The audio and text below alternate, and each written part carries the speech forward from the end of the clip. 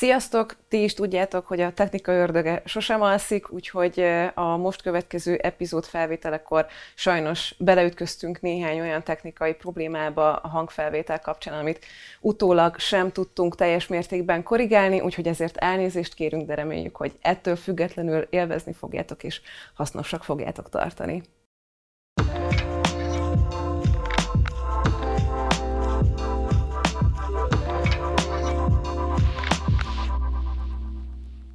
Sziasztok! Én Zsüd vagyok, és ez itt az imPro podcast, és ezúttal szintén kihelyezett helyszínen vagyunk, mert hogy Diaz stúdiójába látogattunk el, úgyhogy egyrészt szeretettel üdvözöllek a podcastban, másrészt pedig köszönjük, hogy beengedtél minket a stúdióba. Sziasztok!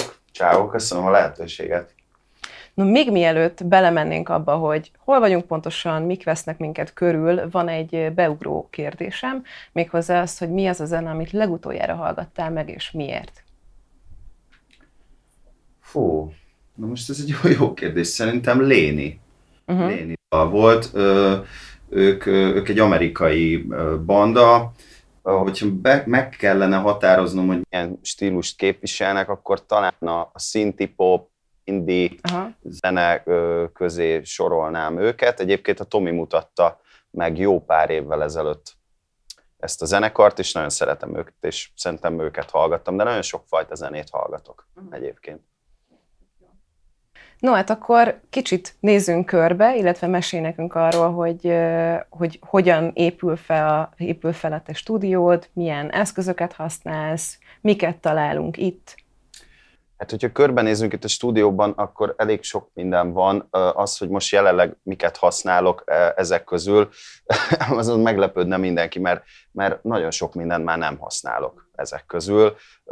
Az van, hogy nagyon sok szintit még akkor szereztem be, vagy akkor vásároltam meg, amikor a Wellhellót elkezdtük, amikor mi eldöntöttük, hogy vissza szeretnénk nyúlni a 80-as évekhez, és olyan stílusjegyeket beleépíteni a zenénkbe, amik akkor voltak meghatározóak, akkor vásároltam olyan szintiket, amik a 80-as években voltak jellegzetesek, ilyen például ez a Korg MS-20-as, van M1-es, Korg M1-es, Yamaha DX7-es, ami egyébként 87-es, mint én is vagyok, úgyhogy kemény, hogy ez annyi idős szinti, de most már az van, én legalábbis azt veszem észre, meg úgy látom, hogy ezekből a szintikből már vannak olyan szoftveres megoldások, amik körülbelül ugyanazt tudják, mint ezek a szintik, és én flexibilisebbnek gondolom őket, tehát hogy nagyon sokszor jártam régen úgy, hogy meg kellett változtatni a hangnemet, át akartam írni a harmóniákat, és akkor ugye újra felvételezni, fel kellett venni a szintiket. Jóval rugalmasabban tudsz dolgozni most már szoftveren belül, át tudod a midiket pakolni, és már jó helyen is vagy. Szóval én azt látom, hogy konkrétan már ugyanazt el tudod érni. Van analóg szinti is, például a Prophet 12, erre nem tudom azt mondani, hogy mindegyik szoftver szinti tudja, mint amit ez is tud. Szóval ezt azért még szoktam használni, meg mögötted van egy Prophet 6-os, és igaz, az csak modulban, de még azt is szoktam. Szóval talán ezt a kettőt még a mai napig azért előveszem. Hát szintik közül ennyi, mert igazából itt van még egy Ultranova, de ezt kb. MIDI kontrollerként használom csak. Úgyhogy, ja, hát a szoftver szintikről meg majd szerintem beszélünk, hogyha már benne vagyunk az adott sessionben, hogy ott miket szoktam használni. Jó, még itt az ilyen hangfal, mixi, ugye van itt egy külön hangfelvevő kis egység, ezekről is beszélsz, hogy itt miket szeretsz használni? Hát van Genelec itthon monitor hangfalból, illetve ez az EGnek hívják, ha jól tudom a pontos nevét, egyébként a somogyvári Dani barátomtól vásároltam meg, és azért volt szükségem még egy hangfalra, mert a Genelec nagyon sokszor becsapott. Szeretem, ahogy szól, viszont jóval kevesebb közepet ad, mint amit úgy kellene.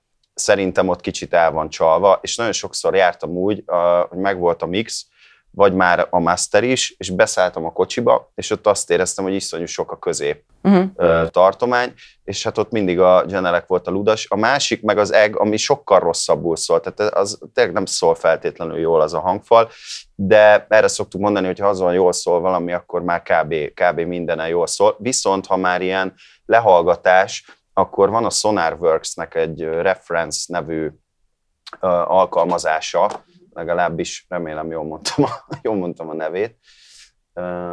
Igen, Sonarworks Reference. Na ennek az a lényege, ezt most vásároltam meg nemrégiben, jár hozzá egy mikrofon, aminek van egy száma, és bizonyos pontokon a szobádban el kell helyezned a mikrofont, a hangfal kiad különféle hangokat, konkrétan az egész frekvenciatartományt lefedve, és ebből a program megállapítja, hogy a szobádnak milyen visszaverődései vannak, vagy milyen frekvenciákon ver nagyon durván vissza, és tulajdonképpen el tudod azt érni, hogy ne csapjon be a szobának az akusztikája. Úgyhogy ez egy nagyon, nagyon jó kis cucc. És akkor nálad mik jöttek ki? Hol vannak az álló hullámok? Hát vannak különféle anomáliák itt a szobában, de az is nagyon érdekes volt, hogy ráadásul úgy méri, hogy más EQ görbét rajzol a bal hangfalhoz és a jobb hangfalhoz is, hiszen mondjuk itt, ha megnézzük, akkor nem teljesen a szoba közepén helyezkedünk el, és nagyon érdekes volt az, hogy a bal hangfalnál 100 Hz-nél többet kellett kivágni a szoftvernek, mint a jobbnál, de hogy körülbelül kapunk ebből egy ilyen lineáris görbét, és akkor sokkal inkább tudsz úgy keverni szerintem, hogy tényleg azt hallod vissza, ami szól tényleg, és nem az van, hogy a szobának az akusztikája miatt teljesen mást hallasz, mert aztán tényleg félre tudja vinni az embert. De akkor alapvetően a Genelec-en dolgozol, és akkor az reggel csak így AB-zol. Igen, és akkor van egy ilyen monitor kontrollerem, amiben tudom így AB-ben csekkolni, hogy szól. Ja, szupi. És akkor mikrofont miért használsz? Mikrofonból most ez a Peluzó 87-es, azt mondják tulajdonképpen a Peluzó az a Neumannnál volt egy hangmérnök, aki részt vett a Neumann U87-esnek a fejlesztésében is, aztán ő kivált a cégből és csinált külön egy céget, és megcsinálta a saját mikrofonját, úgyhogy azt mondják erre, hogy nagyon hasonló, mint a Neumann U87-es. Nekem ez a mikrofon kb. Így mindenre bevált, persze mondják azt, hogy hangkaraktere válogatja, tehát hogy minden emberhez érdemes kipróbálni minél több fajta mikrofont. Most jelenleg ez van, de egyébként tervezem, hogy majd beszerzek másfajta mikrofont is, de most már egy ideje amúgy ezzel dolgozunk. Meg ezzel veszek fel hangszereket, szaxofont, akusztikus gitárt, szóval szerintem egy ilyen elég univerzális mikrofon. Ugye most egy eléggé fizikai síkon átvettük, hogy mik vannak itt, de egyébként neked így az alkotáshoz mi az, amit fontos? Hát ami fontos számomra nagyon, hogy egyedül legyek az elején. Tehát, hogy persze vannak olyan alkotótársaim, olyan szerzőtársaim, akikkel már annyira egy hullámhosszon vagyunk, hogy akár ha összeülünk, akkor is el tudunk indulni nulláról, és eljutunk valahova. De nekem az általában fontos szokott lenni, hogy így egymagam nekiüljek, és így belekerüljek egy olyan folyamatba, vagy egy olyan légkörbe, hogy így elkezdjek tudni agyalni, és elkezdjek tudni kreatívan gondolkodni. Úgyhogy ez amúgy nagyon sokszor van az, hogy zenéket hallgatok előtte, és nagyon sokszor járok úgy, vagy azt veszem magamon észre, hogy motiválni tud egy dal, vagy inspirálni, és nem arra, hogy na most írjak egy ugyanolyan dalt, hanem elindít bennem valamit, vagy nagyon sokszor nézek tutoriál videókat különböző producerektől. Most például múltkor beiratkoztam ilyen 30 napos képzés, nem tudom, ez így furán hangzik, mindegy, a Ryan Tedder, aki a Várepubliknak a frontember, és egy nagyon jó dalszerző. Van egy oldal, ahol ő csinál egy ilyen 30 napos képzést, tulajdonképpen minden napra be van osztva egy ilyen pár órás, de hogy így, tehát hogy napi szinten le van bontva, hogy az egyik nap neki áll egy dalt írni, különféle harmóniaköröket fog le, aztán utána elkezdi ezeket kibontani, énekdallamokat ír rá, utána, hogy áll neki a szövegnek, amúgy ez is engem szokott inspirálni, ha ilyeneket nézek. Na és akkor, ha már workflow, azt több interjútban hallottam, hogy mondod, hogy te alapvetően csapatjátékosnak tartod magad, és engem tökre érdekel, hogy ez így production workflow tekintve, ez mennyire érinti. Például mondjuk leülsz csak úgy simán összerakni egy beatet, és aztán majd ki tudja, hogy ez melyik előadóhoz fog kerülni, vagy kivel fejezed be, vagy ilyen nem igazán van, hanem célirányosan ülsz le mindig, vagy ez hogyan néz ki?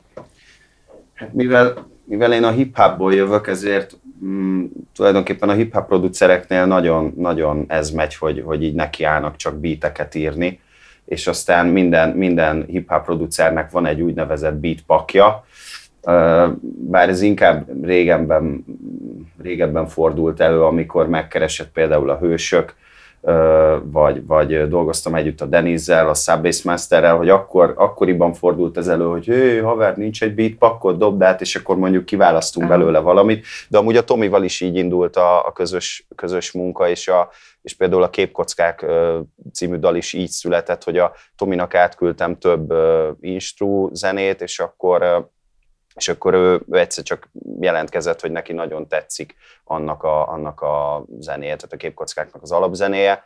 Szóval ilyen is van, de az is van, hogy átjön egy énekes, leülök a zongora elé, és így dallamozgatunk, és kamu angollal próbálunk kitalálni különféle dallamokat, ritmusokat, lüktetést. Szóval nincs egyébként kifejezett receptem erre. Kikkel dolgozol most együtt? Kik az aktuális rotáció? Egyébként egy nagyon sokáig, amióta a Wellhello van, vissza kellett, hogy mondjak mindenfajta megkeresést, mert annyi koncertet csináltunk, hogy tulajdonképpen azt vettük észre, hogy a saját dalainkra sem feltétlenül van annyi idő, amennyit szeretnénk rá. Aztán jött most a Covid, és akkor itt annyi idő felszabadult, hogy én a karanténból úgy szabadultam ki, hogy minél többet alkottam. Úgyhogy most elkezdtem dolgozni több mindenkivel. Tervben van nálam az, ami valahol már el is indult, hogy no-name arcokat felkarolva menjünk előre, és csináljunk dalokat, és azokat kihozzuk. A Tomival is van egy ilyen hosszú távú tervünk amúgy, hogy nem feltétlenül akarunk mindig évi 60-70 koncertet lenyomni, hanem hosszú távú tervünk az, hogy fiatal tehetségeket majd felkaroljunk, a Tomi írjon nekik szöveget, én meg mint hangszerelő, producer álljak így a projekt mellé, úgyhogy valahol már ez is elindult. Most Judlónak csináltam múltkor egy remixet, tehát ez a remixelős dolog is így tök érdekes számomra, úgyhogy ez is van most, meg itt tervben van. Hát november 1-én fogjuk leadni a lemezünket a Wellhello-val. Most már 6 dal egyébként idén megjelent, szóval ez is a Covid-nak köszönhető, és bármilyen furán hangzik, hogy pozitívuma a Covid-nak, de hogy ez lett a pozitívuma, hogy felszabadult egy csomó időnk, és tudtunk alkotni. Te mentálisan egyébként hogyan viselted ezeket a hullámokat? Mert azért ti is, hogyha elindultok koncertezni, akkor ott ugye rotációba folyamatosan mentek. Tehát, hogy azért az eléggé nagy kontrasztban van az, amikor teljes lockdown meg utána. Tehát, hogy most gondolom nyáron ti is újból végigjártátok az országot, és én tök sok olyan zenésznél látom, hogy azért ez is megviseli az embert, hogy oké, hogy egy évig otthon ültünk, de hogy utána meg akkor megint egy ilyen hirtelen váltással vissza. Hát nagyon, nagyon fura volt, tehát, hogy egy hullámvasútra ültünk föl, hogyha a hangulatot nézzük, tehát tényleg, pedig én nekem így nem szokott változni így össze-vissza a hangulatom, de hogy tényleg az volt, hogy egyik nap volt kedvem alkotni, másik nap nem, pláne ott az elején, amikor azt láttuk, hogy nem láttuk a végét, hogy hol van az alagút végén a fény, és akkor nagyon sokszor volt az, hogy nem volt kedvem neki állni, zenét írni. Aztán utána nem tudom, kellett egy kis idő, hogy ezen átlendüljünk, és azt vettem észre magunkon, hogy nagyon nekiálltunk alkotni. Aztán utána jött megint egy ilyen nagy puffanás, amikor azt mondták, hogy na, most már nem sokára lehet menni, abban bíztunk, és aztán bejelentették, hogy megint nem, akkor megint koppantunk egyet, úgyhogy az idei évnek már úgy álltunk neki, hogy nem is bizakodtunk majd, hogyha már tuti ott állunk fent a színpadon, akkor majd örülünk. De egyébként tök jó, amit mondasz, hogy nagyon elszoktunk a fellépésektől, a koncertezéstől. Az elején nyilván vissza kellett állni úgy, hogy úristen, 1000 ember elé újra kiállni másfél év kihagyás után, ez így fura volt. Mondjuk nálunk így aránylag szerintem hamar visszaállt ez a rutinszerűség, ilyen 7. koncertnél már ugyanúgy nyomtuk, mint hogyha nem telt volna el ennyi idő. De pszichésen szerintem amúgy megterhelő volt ennyi idő után újra így kimenni az egésznek, de közben meg persze iszonyú hálásak vagyunk, hogy nem kellett elmenni kapálni, és odaálltunk a színpadra. Úgyhogy ja, nagy élmény volt azért ez az idei év, meg így nagyon sokat töltöttünk, megbeszéltük a Tomival, hogy így valószínű a jövő évben azért több bulis dalunk kijön majd, mert hogy itt a Covid alatt azért szerintem valahol érthető, hogy a karantén alatt nem feltétlenül parti himnuszok íródtak, de ja, a jövő évben azért majd több buli dal lesz. Vannak olyan dolgok, akár technikák, vagy bármi, amivel egyébként így a saját, akár mentális, akár fizikai egészséged megőrzésére így odafigyelsz, hogy vannak olyan határok, hogy ezt mindenképpen be kell tartanom, különben szét fogok esni?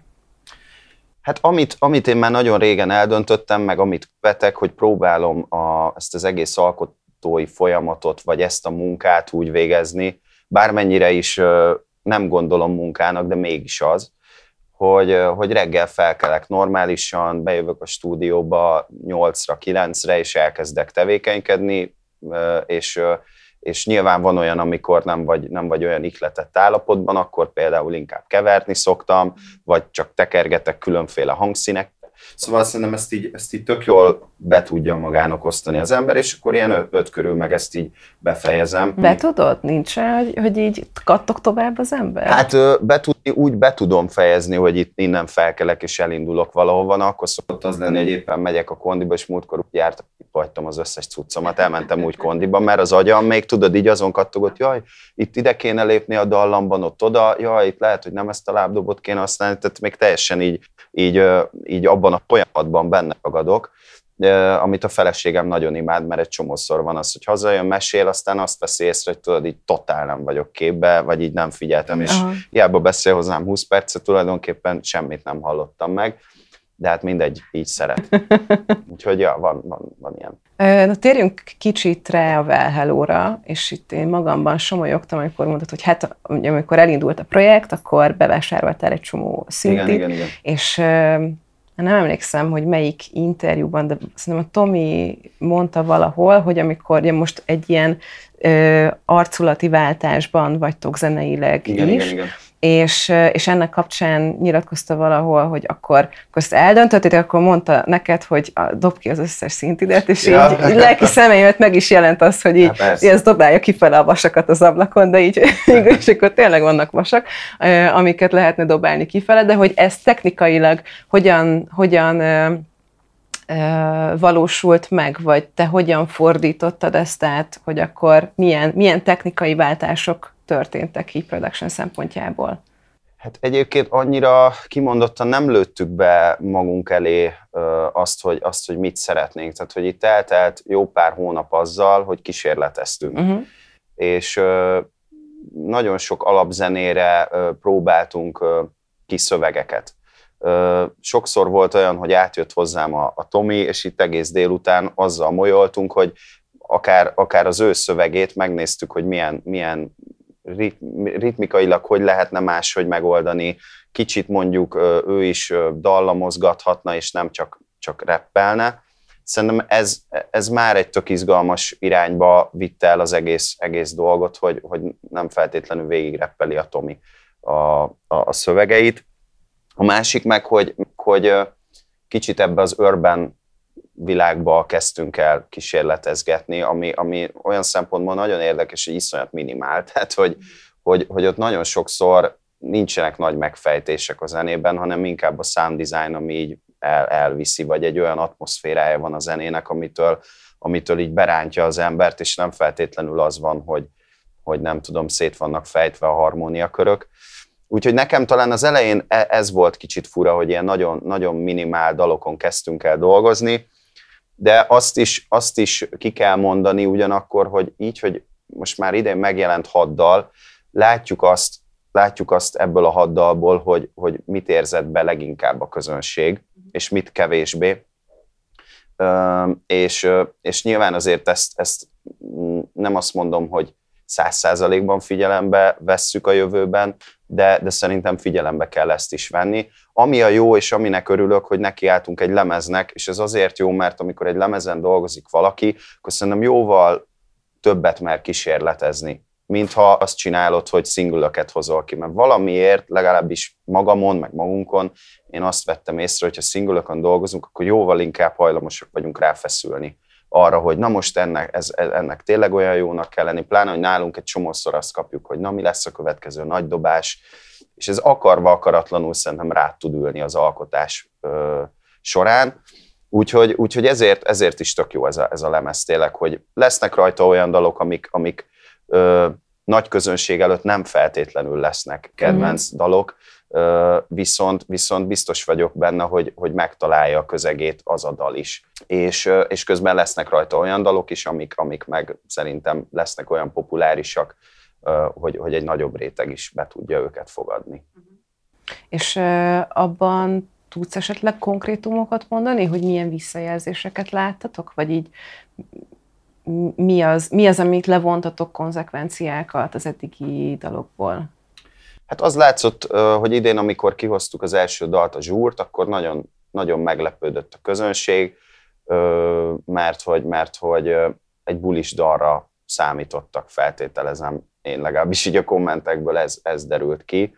Szóval ez volt így az első benyomás, aztán jött ki a többi dal, és sokan szerintem nem erre számítottak, de aztán jelent meg olyan dal is, aminél megláttam, hogy így felszisztent, hogy így megnyugodtak, hogy na jó van, ez már régi Wellhellós.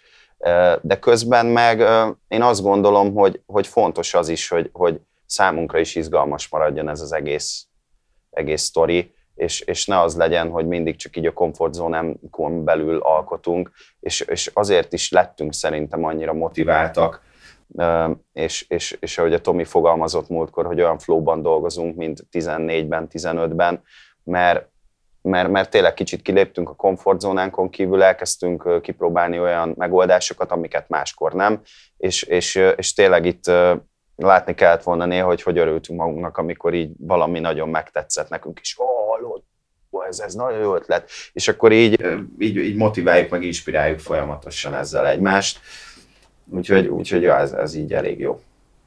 De ezért eléggé hamar befutottatok. Ezek után milyen célokat tudtok magatoknak úgy kitűzni, tehát hova tudtok előre menni számotokra, mi így a következő lépcsőfok? Hát ja, az tény egyébként, hogy akkoriban, ilyen 14 körül, amikor alakult a Wellhello, akkor az volt a mondás, hogy egy zenekarnak körülbelül 10 év kell ahhoz, hogy eljusson a csúcsra. Hát azon mi is meglepődtünk, hogy milyen hamar jutottunk ennyire előre, és lehet azt mondani, hogy milyen hamar futott be a zenekar. Bár én azt gondolom, hogy ez nem volt ilyen rövid idő, mert ebben benne volt az is, hogy mi külön-külön már azért jó pár éve dolgoztunk. Én, mint zeneszerző, Tomi ugye, mint szóló előadó. Szóval én azért ebben nem azt látom feltétlenül, hogy akkor itt pár hónap alatt tényleg a csúcsra jutottunk. Volt ezelőtt rengeteg meló, és szerintem ennek ért be valahol, vagy ennek lett meg a gyümölcse. Egyébként 5 éves tervünk volt a Tomival, mi azt mondtuk 14-ben, hogy 2019-ben tök jó lenne a Budapest Parkot mondjuk megtölteni. Hát igen, azon tényleg meglepődtünk, hogy 14-ben jött ki az első dalunk nyáron, és 15 júniusában meg teleraktuk a parkot, tehát hogy ezt mi se hittük el. De én azt gondolom, hogy ezek után, ami így előttünk lebeghet folyamatosan, az, hogy a közönségünket kiszolgáljuk, és hogy folyamatosan érdeklődést keltsünk a közönségünkben, és akarjanak eljönni ugyanúgy a koncertjeinkre.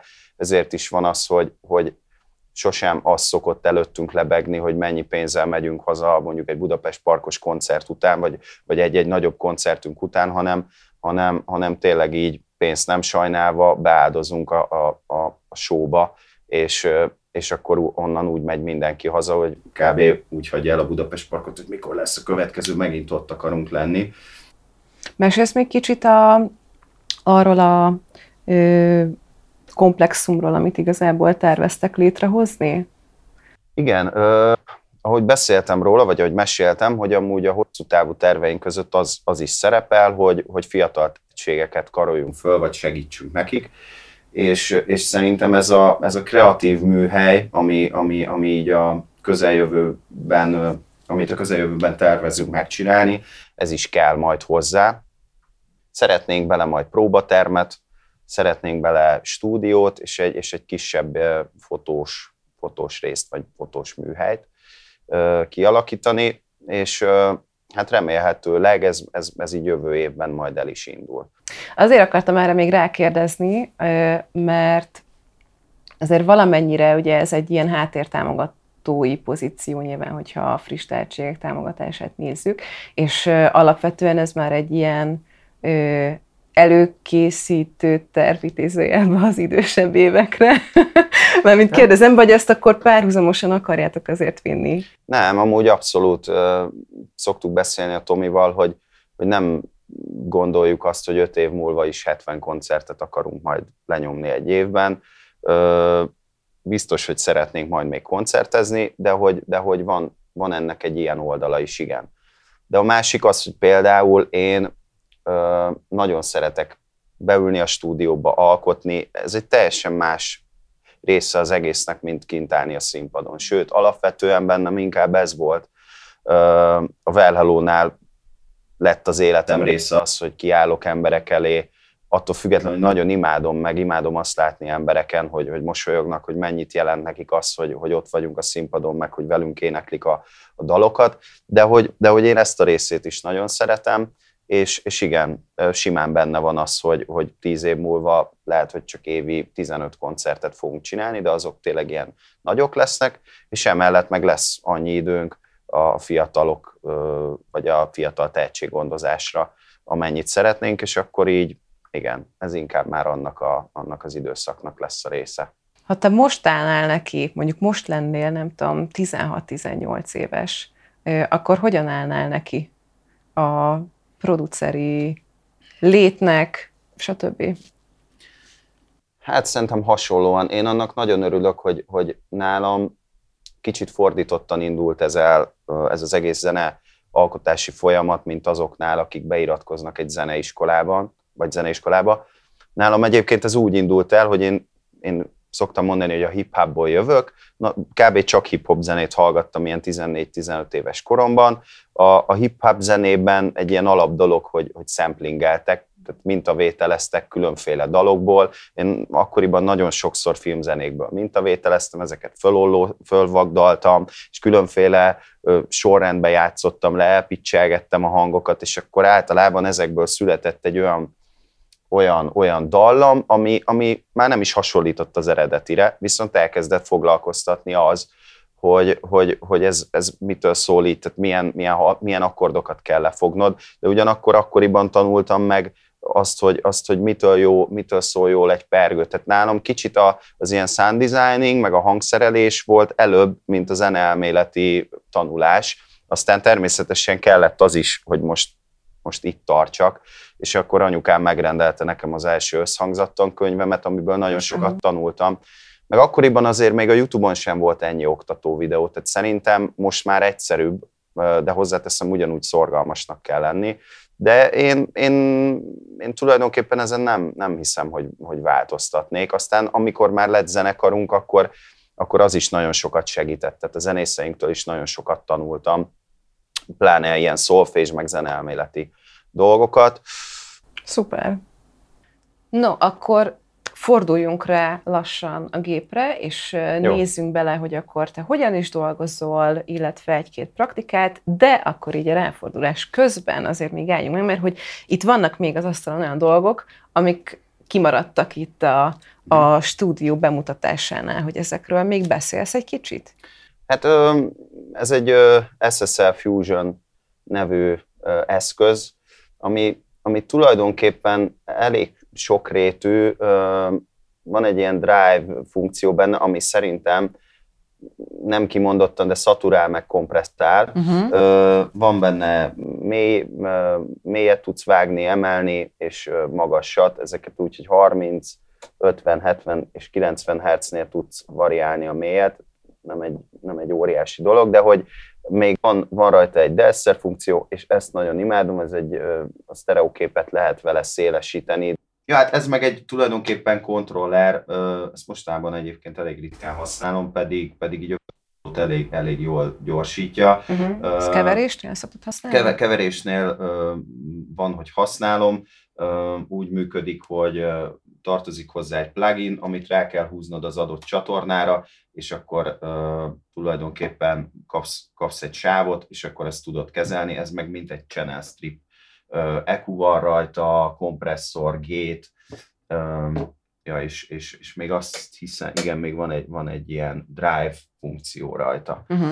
Úgyhogy még itt ez van, ami ilyen külsős. Aztán a többit azt in the box szoktam általában megoldani. Egyébként egy Apollo hangkártyám van, még a felvételi láncot szoktam megcsinálni úgy, hogy használok egy ilyen Avalon plugint, mint preamp, és ezt már a felvétel elé betűzöm, tehát hogy ez egy Elé2E, egy ilyen lassú működésű leveller, és már úgy veszem föl tulajdonképpen a vokált, hogy itt már valamennyit fogok rajta, tehát nem teljesen nyersen. Aha.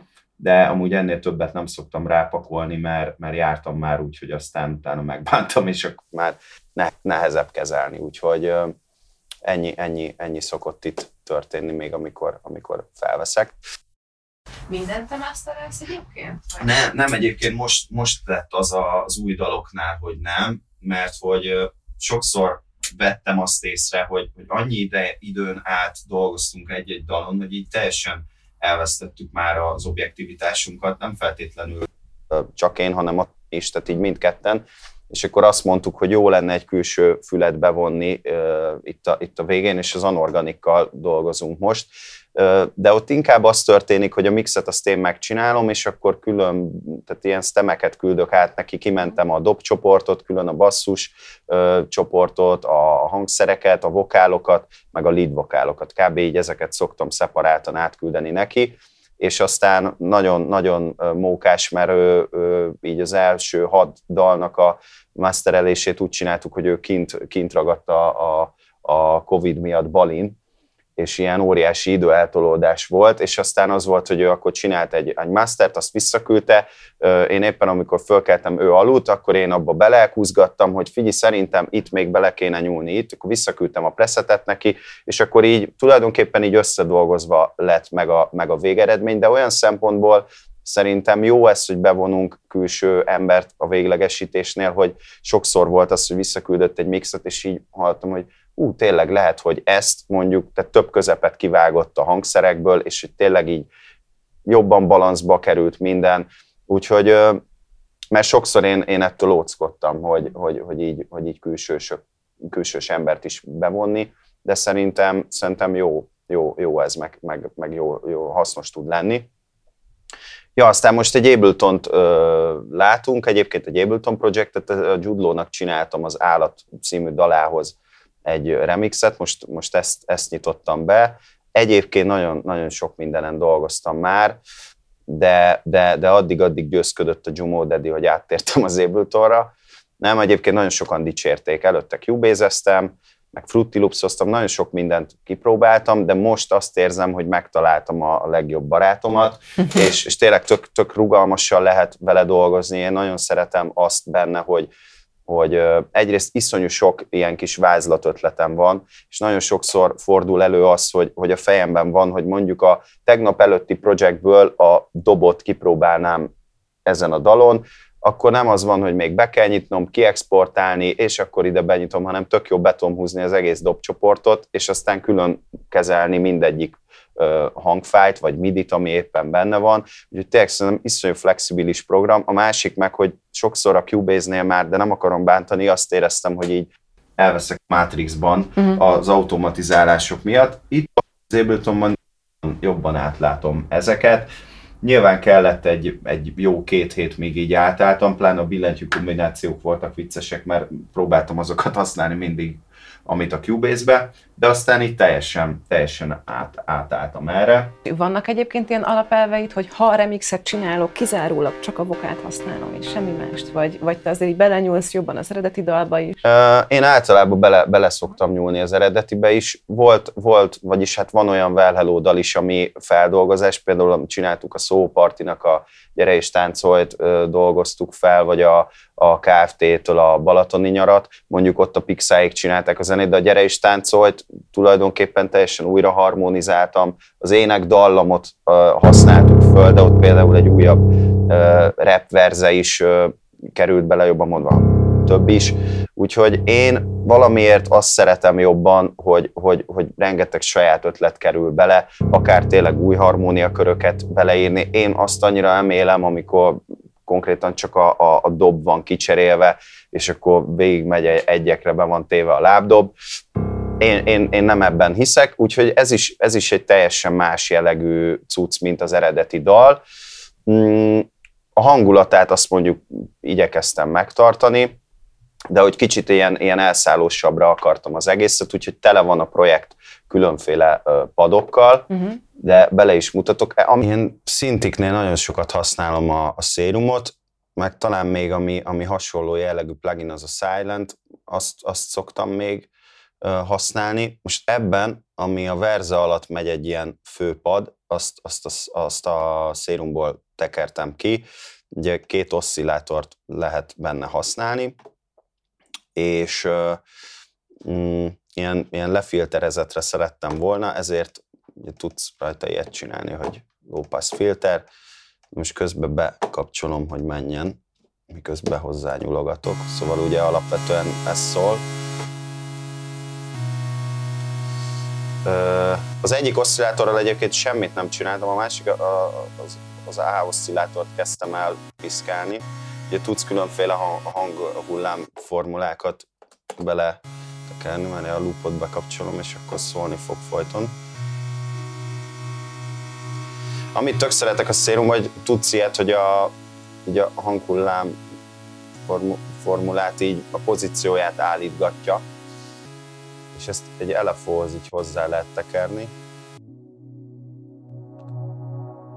És így hallottad, nagyon drasztikusan, de hogy nálunk ugye nem ez van, csak ilyen nagyon lightiba piszkálja. Meg amit még szoktam, hogy játszon azzal, hogy nem teljesen ki vannak húzva a hangok, hanem picit ilyen detune-osra csinálom meg, hogy kicsit többet mozogjon a hang. Nem ennyit, de ilyen. Ezzel óvatosan szoktam, már ha van rajta ének, akkor olyan, mint az ének lenne tőle hamis, de így ennyi egyébként bele szokott férni. És amit egyébként még használtam rajta, most egyszerre mindent benyomok, szoktam ezeket a effekteket ilyen groove-ba pakolni, és akkor tudom kibekapcsolni úgy, hogy mindegyik kikapcsolódik, meg mindegyikbe. Itt mondjuk még jobban le van filterezve, ezt a filtert sok helyen automatizáltam a dal során, valahol kicsit jobban kienged, valahol jobban visszazár. Amit nagyon sokat használok, az ez a plugin. Mondjuk is el, hogy mi ez a plugin. Hát ez egy elég sokrétű plugin. RC20. Ja igen, RC20, ez az Addictive-nak az egyik ilyen pluginja. Tudsz vele ilyen vinil, bakelit, sercegést bekeverni, akkor amit az előbb megcsináltam az oszcillátornál, egy ilyen flutter van benne, amivel ezt hát most, hogyha nagyon, ugye nyilván nem akarjuk ennyire erősen működtetni, de én ezeket azért szeretem, mert valahogy jobban él a hangszint, tehát nem csak egy ilyen egy ilyen naturális hangot hallunk, hanem valahogy lesz tőle egy vibe-ja az egésznek. Úgyhogy ezt egyébként iszonyú sok mindenre használom, tehát konkrétan tényleg zongoránál is szoktam.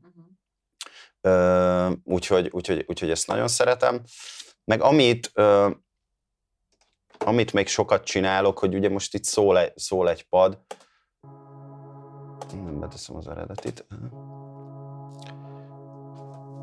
Szoktam különféle ilyen vokál atmókat leszedegetni. Ezt egyébként nagyon sok helyről be lehet szerintem ilyeneket szerezni, akár például a Splice-ról is, és ezeket össze-vissza ollozgatom, pitchelem,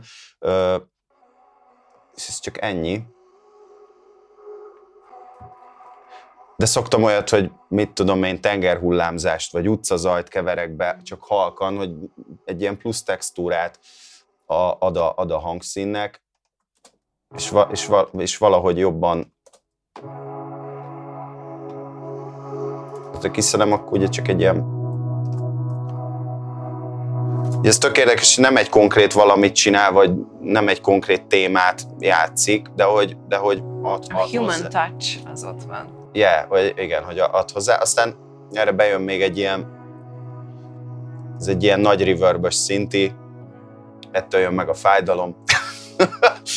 Szóval igazából itt ennyi, és itt van még egy másik ilyen vokál dolog, ez is egy ilyen, ennyi az egész. Kikapcsolom még a vokált, hogy ne szóljon. És akkor ugye ebből áll össze a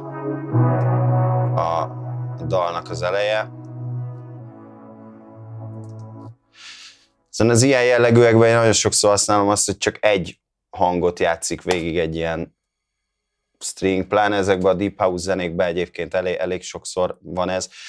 Ami még sokszor előfordul nálam, sőt szerintem azt érdemes csinálni, hogy nem minden szintit ugyanazokban a felrakásokban pakolunk bele, tehát ugye most itt látszik az egyik, hogy ez az egyik szinti,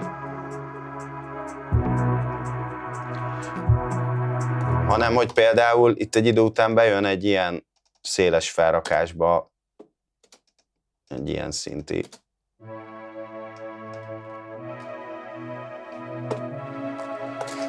És ugye, ha így hozzátesszük,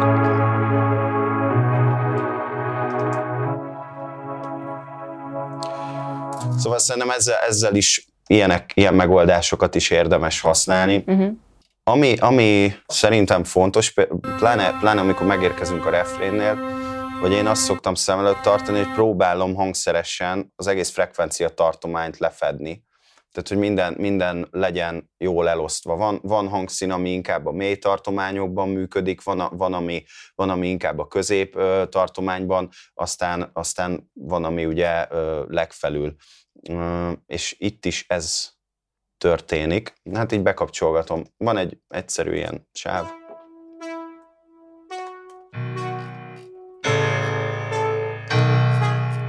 Zongora.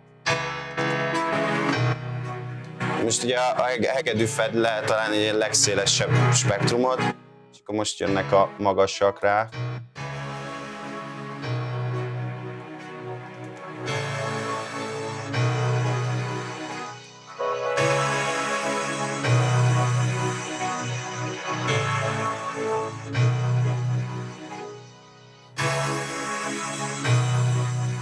Egyébként annyit használtam az eredetiből, most itt látom, hogy volt egy ilyen...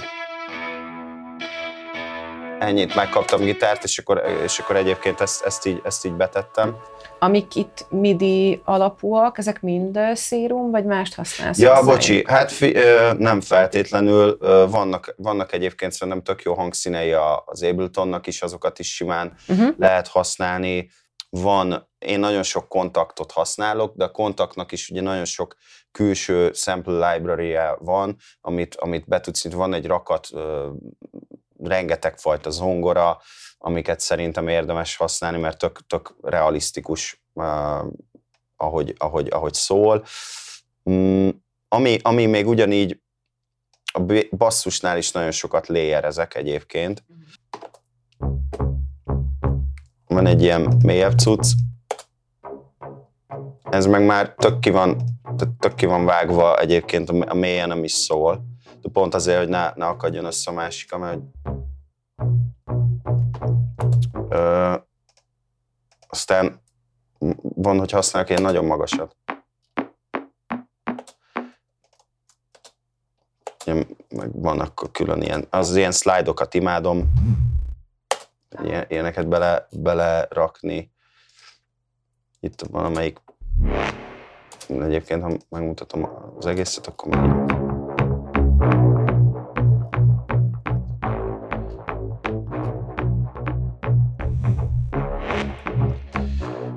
Szóval ez egy ilyen elég komplex, sok sávból összeálló történet, de ezeknél mindig fontos az, hogy bármennyire sok sávból tevődik össze, mindegyiket próbáljuk meg elhelyezni, és ne az legyen, hogy csak így be van hányva mindegyik, mert akkor tényleg így össze tudnak egymással akadni.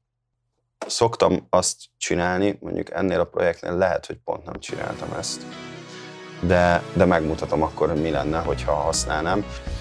Szóval, hogyha azt érzem, hogy nagyon sok mély, vagy nagyon erős a mély tartománya a hangszereknek, és ugye van a basszusban is, hát nyilván mély, rengeteg, és hogy ez ne akadjon össze, akkor szoktam ezt a plugint használni, a Track Spacer, amit be tudunk állítani. Tulajdonképpen ez úgy működik, mint egy multiband sidechain kompresszor, és akkor szoktam azt csinálni, hogy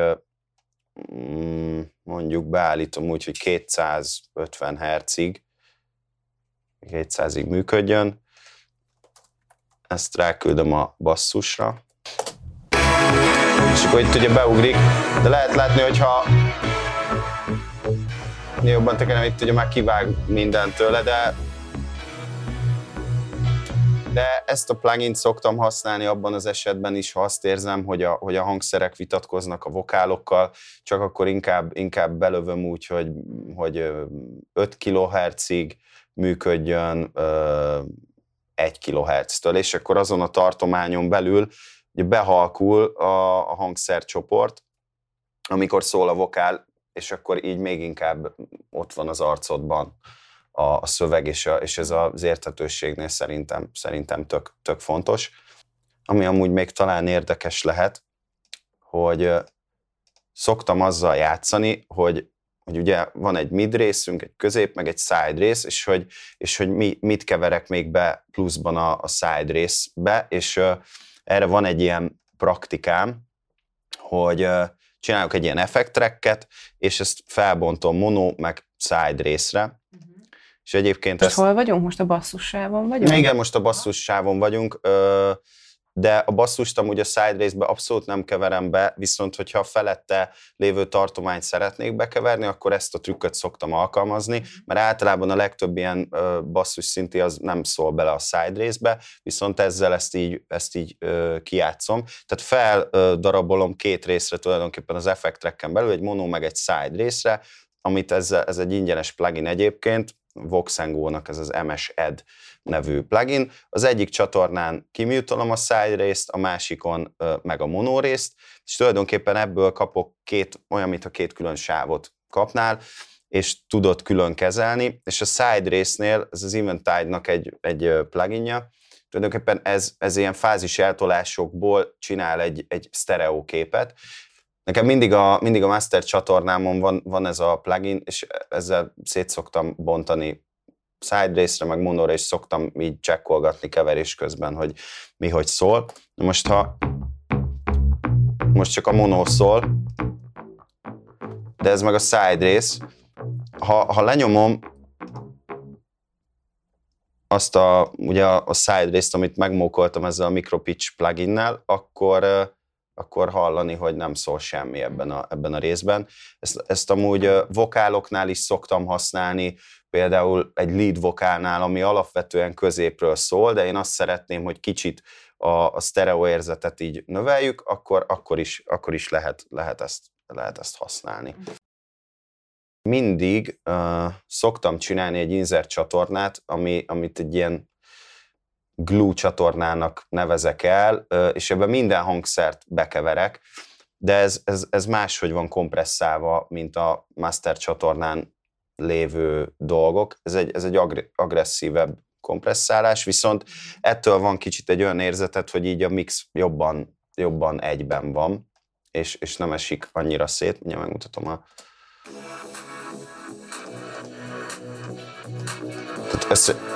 Tehát ez így összességében furán szólna, viszont ha együtt szól,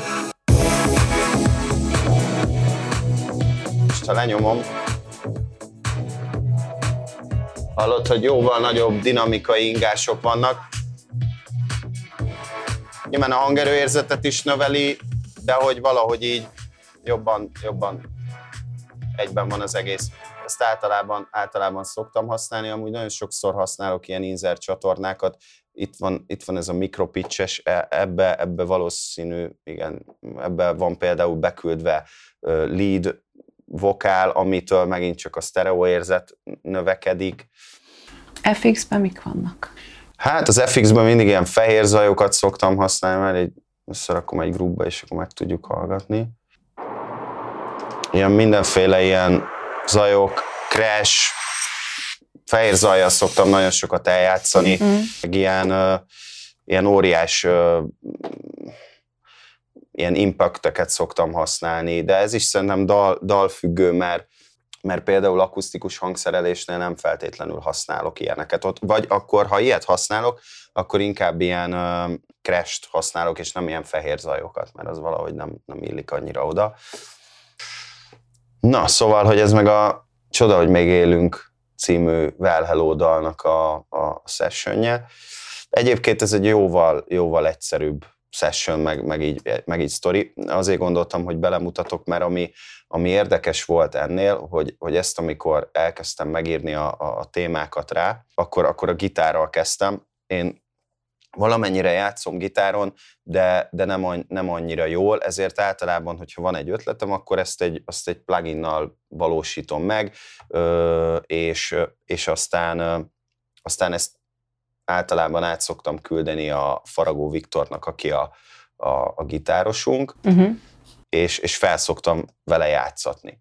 Most, és ennél a dalnál az volt, hogy fel lett játszva, de hogy valamiért nem volt meg az a vibe, amit a plugin adott. Ezért tulajdonképpen azt csináltam, hogy elkezdtem így a layerekkel játszani, hogy amit átküldött a Viktor, abból is használtam, mert mondjuk annak tök jó volt így a közepe, ilyen tökösebb volt a plugin, meg az inkább egy ilyen cincogósabb történet, mindjárt meg is mutatom, de lekapok róla mindent, mert úgy viccesebben szól.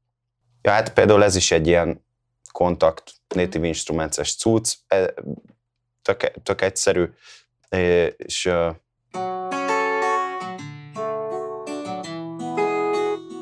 hát így tök midi szagú az egész, de aztán hozzáraktam ezt a Drip nevű plugint, ezt egy ilyen fél éve vásároltam meg, pláne trap, R&B zenékhez szerintem tök jó, ad egy tök jó vibe-ot, feelinget a gitárnak. Mutatom.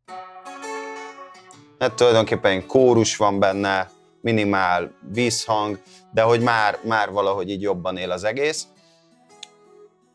És aztán fel lett ez játszva gitárral is, de itt van például gitárral. Amúgy direkt van ennyire roncsolva, hogy kicsit mintha ilyen rádiós lenne, de amúgy nekem hiányzott belőle az, hogy valahogy így éreztem kerekebbnek.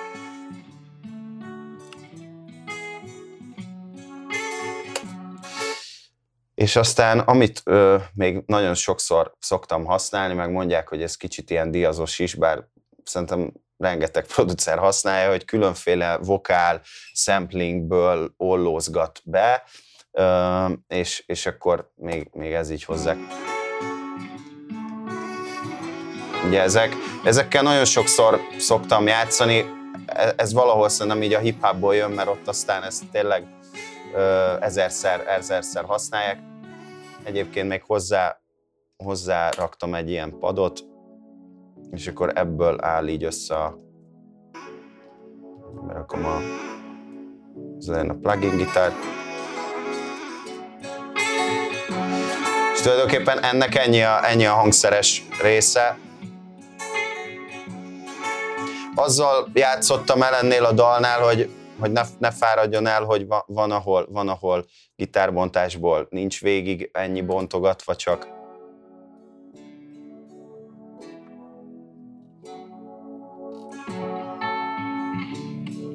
van, ahol kijön, bejön hangszer, ilyenekkel, de tulajdonképpen ez egy elég, igen, és el fogom még nyomni 3-szor, hogy egyszerű hangszer.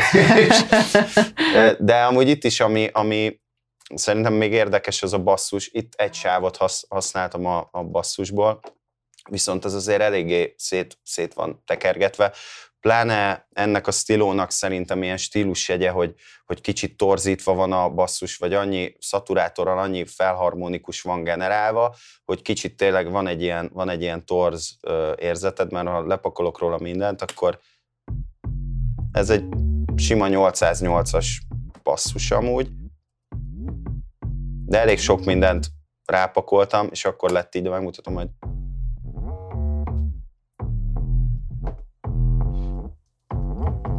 nagyon sokat használom basszusra az UAD-nak a Subsynth nevű pluginját. Tulajdonképpen ezzel több tartományban is bele tudsz nyúlni, meg felharmonikusokat tudsz hozzá pakolni, és ez nagyon sokszor segít akkor, amikor azt érzem, hogy valahogy nem jön elő a mixből. Tehát most így külön hallgatjuk, persze halljuk, hogy szól, de van olyan, amikor bármennyire tolod már be, akkor vagy az van, hogy elnyomja a hangszereket, és szerintem ez a szaturálás egy ilyen nagyon jó módszer arra, hogy így megjelenjen a mixben. Pláne, ami miatt még szerintem ez jó, hogy nagyon sokan telefonon hallgatnak zenét, és ugye amikor már ennyire meg van csavarva, meg felül is szól tulajdonképpen a basszus, ez azt eredményezi, hogy telefonon hallgatod, akkor a telefonon is elő fog jönni a téma, vagy amit játszik a basszus. De igazából megmutatom a többit is, hogy ilyen szaturációra szoktam használni a fabfiltert, de a fabfilternek nagyon sokat használom az EQ-ját is, van neki tök jó reverbje, ez még egy elég durva cucc, csak ezzel nagyon vigyázni kell, mert tulajdonképpen most 17%-ra van állítva, de így is torzít, mint az állat, és tök vissza kell venni a hangerőt. Meg még ilyen sztereó szélesség állításra ezt az egyszerű plugin szoktam még használni. Stereo Delta. Igen, ez egy tök jó kis cucc, tök egyszerűen működik, minél jobban betolod, annál jobban beleteszi a side részbe.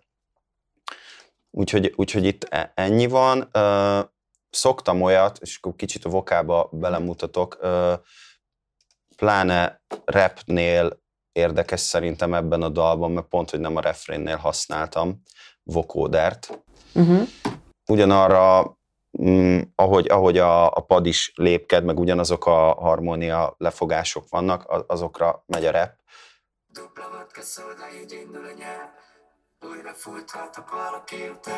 És akkor ha ez hozzájön a rap, akkor ilyen dupla vodka szóda, így indul a nyár, újra futhatok valaki után. Itt már nincs, de akkor itt megint visszajön. Szoktam, amit tolunk durva, mindenből egy dupla, holnap úgyis megmenjük és belemegyünk újra.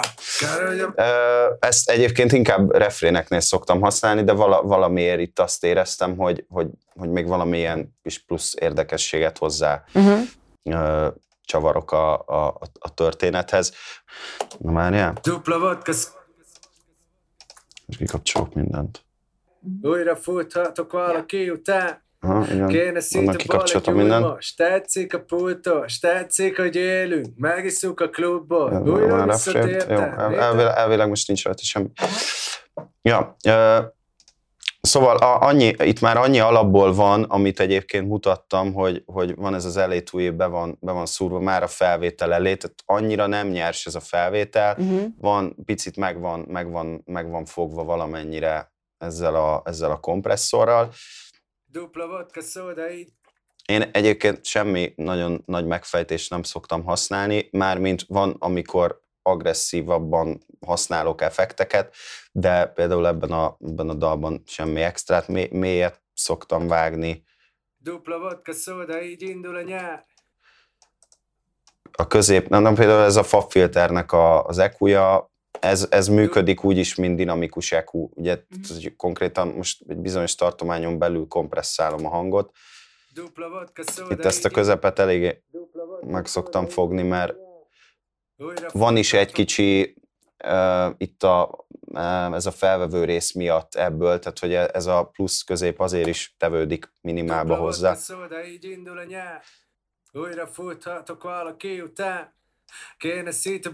Magasat szoktam emelni. A Tominálom ugye elég erősek szoktak lenni az eszek, erre szoktam desszert használni, általában ebből a sima vesz. Csak ennél ezzel kell vigyázni. Hogy persze legyen a... Jártam egyébként már úgy, és tényleg szerintem ezzel nagyon vigyázni kell az ilyen több órás keverős sessionökkel, hogy én rengetegszer jártam úgy, hogy mondom, na most aztán nagyon jó szól az egész, átküldtem a Tominak, és a Tomi bármennyire nem ért hozzá, tök jó füle van.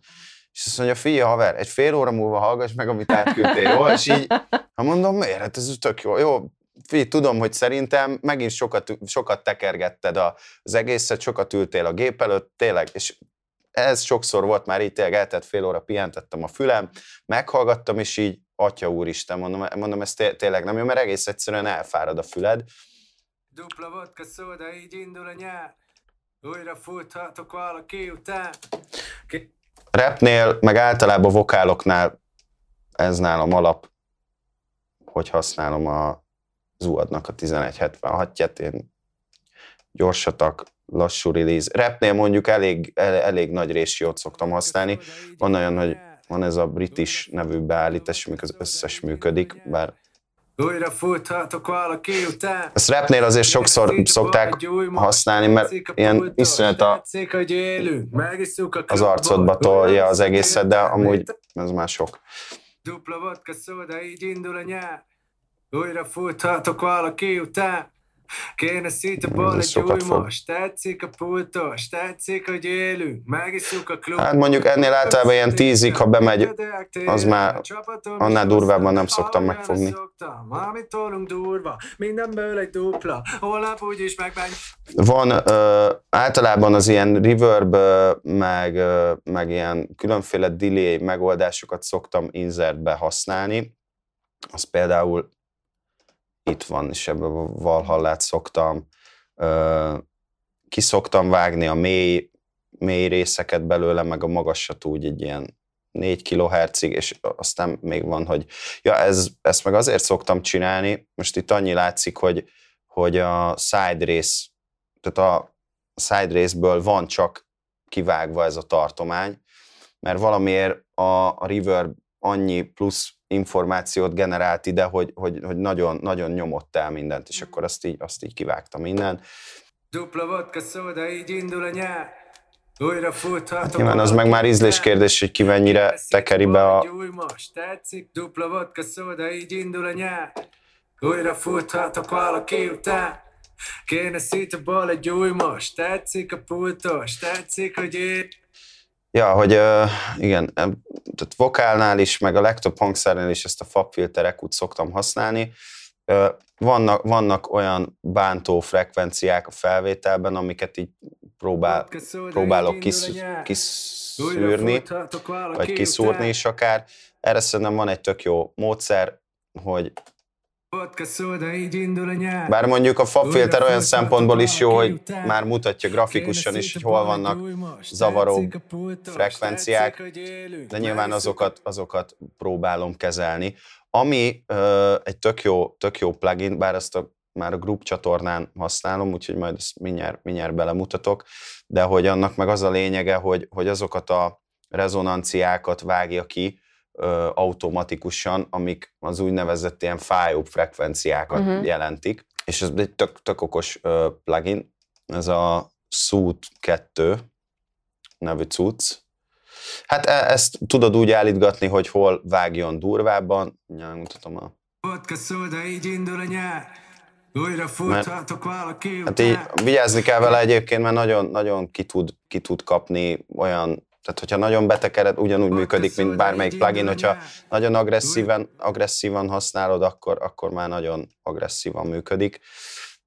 De ez például tök jó arra, hogy nem tehát gyorsan tudsz vele dolgozni, nem kell mindegyik, így végigpásztáznod, hogy jaj, most 3 kHz-nél ennyire fáj a vokál, ez így kb. Megoldja. Ezeket egyébként mindig az adott felvételnél szoktad beállítgatni, vagy van ezekre már egy ilyen Tommy vokál presszet? Nem, egyébként az a durva, hogy nem. Szerintem azért sem működik az, hogyha ugyanazokat a beállításokat használod, mert más magasságokban nyomja a Tommy. Jó, nyilván a rap az kb. Egy adott lágében szól, de ha mondjuk már magasabb hangszínen nyomja, akkor ugye már más frekvenciákat kell kezelned, és az már így nem működik. Hát amit azért szoktam csinálni, hogy folyamatosan csekkolom AB-ben a dalainkat, tehát hogy ne az legyen, hogy az egyikben nem tudom én, hogy szól a hangja, a másikban, tehát meg ami így szem előtt van tartva, hogy azért naturálisan szóljon, attól függetlenül, hogy sok minden rákerül, még a Tommy hangszíne szólaljon meg, és ne az legyen, hogy mint egy tök másik csávónak a hangját hallanád. Ha már ilyen AB dolgok, amit szoktam használni, az ez a plugin, ez a Reference nevű plugin. Ide be tudsz tölteni akármilyen dalt, és aztán ha kapcsolgatod, és megy a projekt, akkor hasonlítja, tehát hogy AB-be tudod csekkolni, illetve még mutatja a közte lévő differenciákat is, hogy a magas tartomány mondjuk hangosabb a referenciádban, és akkor tudsz jobban utána menni. Engem tökre érdekel már, csak hogy így, nem tudom, az OCD-n megnyugodjon, csak hogy a vokál processznek akkor így a fázisait, mert ugye volt még egy-két dolog, amit nem néztünk meg, csak hogy így mi van a vonatban, ennyi igazából. Ja, értem. Hát itt még annyit csináltam, hogy ezt is szeretem az Abletonban, hogyha csinálok egy ilyen effekt tracket, akkor külön tudok chaineket csinálni, és akkor külön tudom kezelni. Itt még csináltam egy olyat, ami mondjuk a reverb azt most pont nincs bekapcsolva, mert az külön inserten kezeltem, de hogy van egy ilyen száraz, ami az eddig kezelt hang van benne. Aztán van egy ez meg ilyen nagyon-nagyon kompresszett, tehát tulajdonképpen paralelbe használom, és annyira keverem be, amennyire gondolom. Még ilyen delay, reverb dolgokra szoktam ezt használni, ez a CLA Epic nevű Waves plugin. Ez egy ilyen elég komplex cucc, mert 4 fajta reverbet tudsz betölteni, 4 fajta delay-t, és ezeket tudod kapcsolgatni. Most ebből például csak a delay csatorna van használva, de van benne plate, room, bármilyen fajta reverbet tudsz állítani, és akkor ezeket kapcsolgatod. Szoktam használni a Steven Slate-nek, ez tulajdonképpen channel stripnek lehet hívni, de itt csak egy kis magas elvételt csináltam, ahogy nézem. Ezek annyira nem is szólnak bele elvileg. Viszont azért szeretem használni, mert egy ilyen analóg hangzást tesz bele.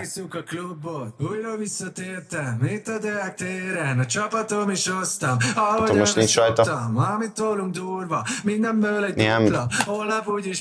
Ja, ezt nagyon szeretem. Egyébként tök jó, hogy vannak már olyan pluginek, használom a Rolandnak is a szinti pakját, úgyhogy havonta kell előfizetni, nem tudom mennyi pontosan, 3-4 ezer forint, és akkor az összeset tudod használni, tehát nem az van, hogy egyenként kell mindent megvásárolnod, hanem úgymond egy kisebb összegér, havi előfizetésért megkapod az összeset. Na, ez a Steven Slate plugin pak, ez ugyanígy működik, havi előfizetéssel, és akkor nem az van, hogy $300 el kell költened egy ekura, hanem itt is az összeset tudod így használni. Ez még egy tök érdekes plugin, de hasonlóan működik, mint amit az előbb mutattam. Vannak ilyen okos ekuk, vagy hogy mondjam, Galfának hívják egyébként. Mindjárt megmutatom, hogy működik. Most nem megy meg. Ennek az a lényege, hogy a frekvencia tartományt ilyen balanszba hozza. Amúgy annyira rossz, hogy iszonyatosan terheli a gépet, de nekem nagyon sokszor segített már olyan esetekben, hogy azt gondoltam, hogy így tök jó, meg nem sok a közép, meg ilyesmi, és elindítod, és így kb. Azért látod, hogy fú, nagyon sokat szed innen ki, mondjuk itt nem, mert itt akkora problémák nincsenek.